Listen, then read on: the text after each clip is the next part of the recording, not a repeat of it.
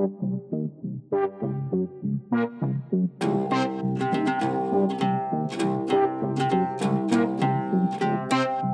it. That was your cue. What was my cue? That right there. You're supposed to say Masterpiece Audio Theatre presents. Masterpiece Audio Theatre presents. That's right. Then you say myths from around the world. Myths from around the world. Okay, and a Stranded in the Middle of Nowhere podcast. A Stranded in the Middle of Nowhere podcast? Well, where are we? How are we going to get home? I'm going to get scared. Everything will be all right, trust me. Oh, and this is our submission for the Dog Days of Podcasting 2022.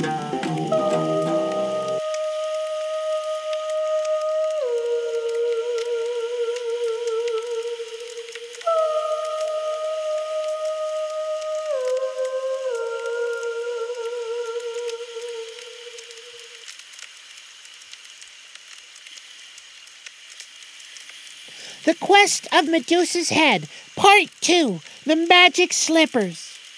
So Danae and her son stayed in the house of the kind man who had saved them from the sea. Years passed by, and Perseus grew up to be a tall young man, handsome and brave and strong. The king of the island, when he saw Danae, was so pleased with her beauty that he wanted her to become his wife. But he was a dark and cruel man, and she did not like him at all. So she told him that she would not marry him. The king thought that Perseus was to blame for this, and that if he could find some excuse to send the young man on a far journey, he might force Danae to have him, whether she wished it or not. One day he called the young men of his country together and told them that he would soon be wedded to the queen of a certain land beyond the sea. Would not each of them bring him a present to be given to her father?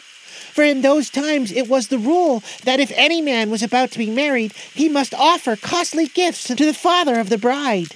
"What kind of presents do you want?" said the young men.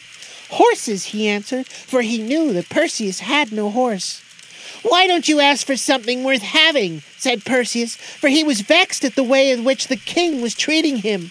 "Why don't you ask for Medusa's head, for example?" "Medusa's head it shall be," cried the king. "These young men may give me horses, but you shall bring me Medusa's head."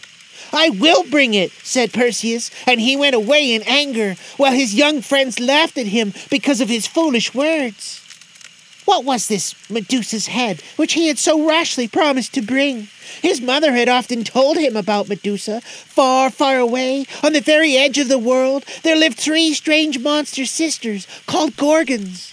They had the bodies and faces of women, but they had the wings of gold and terrible claws of brass and hair that was full of living serpents. They were so awful to look upon that no man could bear the sight of them, but whoever saw their faces was turned to stone.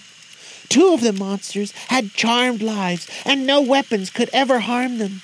But the youngest, whose name was Medusa, might be killed if anybody could find her and could give her the fatal stroke.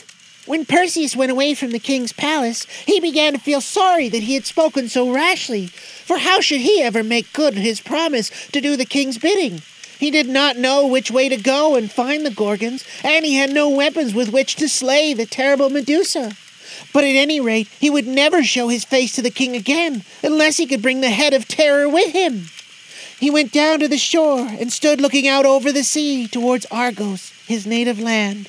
And while he looked, the sun went down, and the moon arose, and a soft wind came blowing from the west. Then, all at once, 2 persons, a man and a woman, stood before him. Both were tall and noble. The man looked like a prince, and there were wings on his cap and on his feet, and he carried a winged staff, around which 2 golden serpents were twined.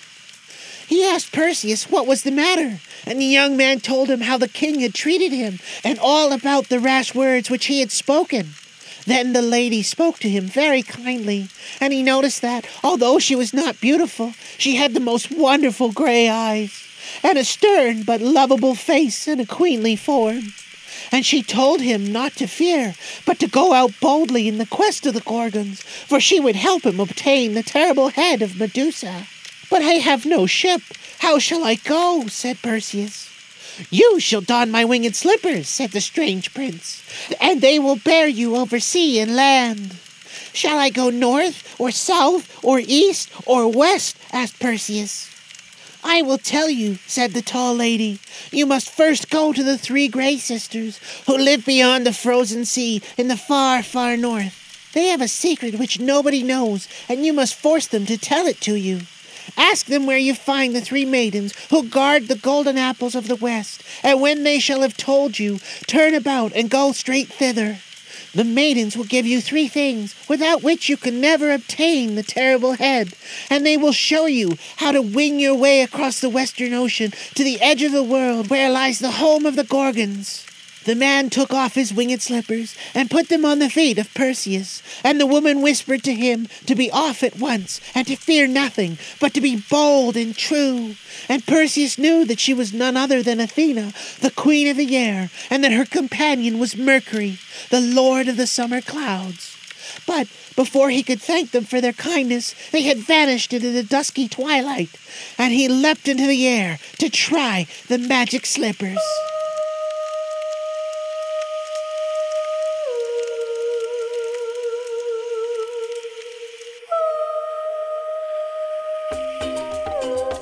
You have been listening to MPAT Studios' presentation of The Myths from Around the World, a special Dog Days of Podcasting contribution. Sound clips are from GarageBand and can be found in their samples library. The stories that we have shared can be found at Gutenberg.org. We can be found on Facebook on the Masterpiece Audio Theatre page, on nimlas.org, or you can email us at j@jglangchance.com. This podcast is released under a Creative Commons Attribution Non-Commercial No Derivatives 4.0 Unported license. Thanks for joining us. "'Cause doing a high voice like this is only gonna be an opportunity for so long, and then shit's gonna go fucking down. Bros, you got that? Wiggity wiggity whack! Let's go to the beginning. What's the story again? The quest. Ask them where you shall find the three maidens who guard the golden apples of the west, and when they shall have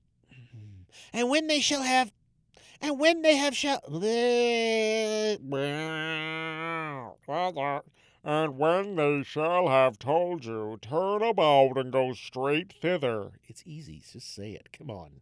You can say it. I know you can.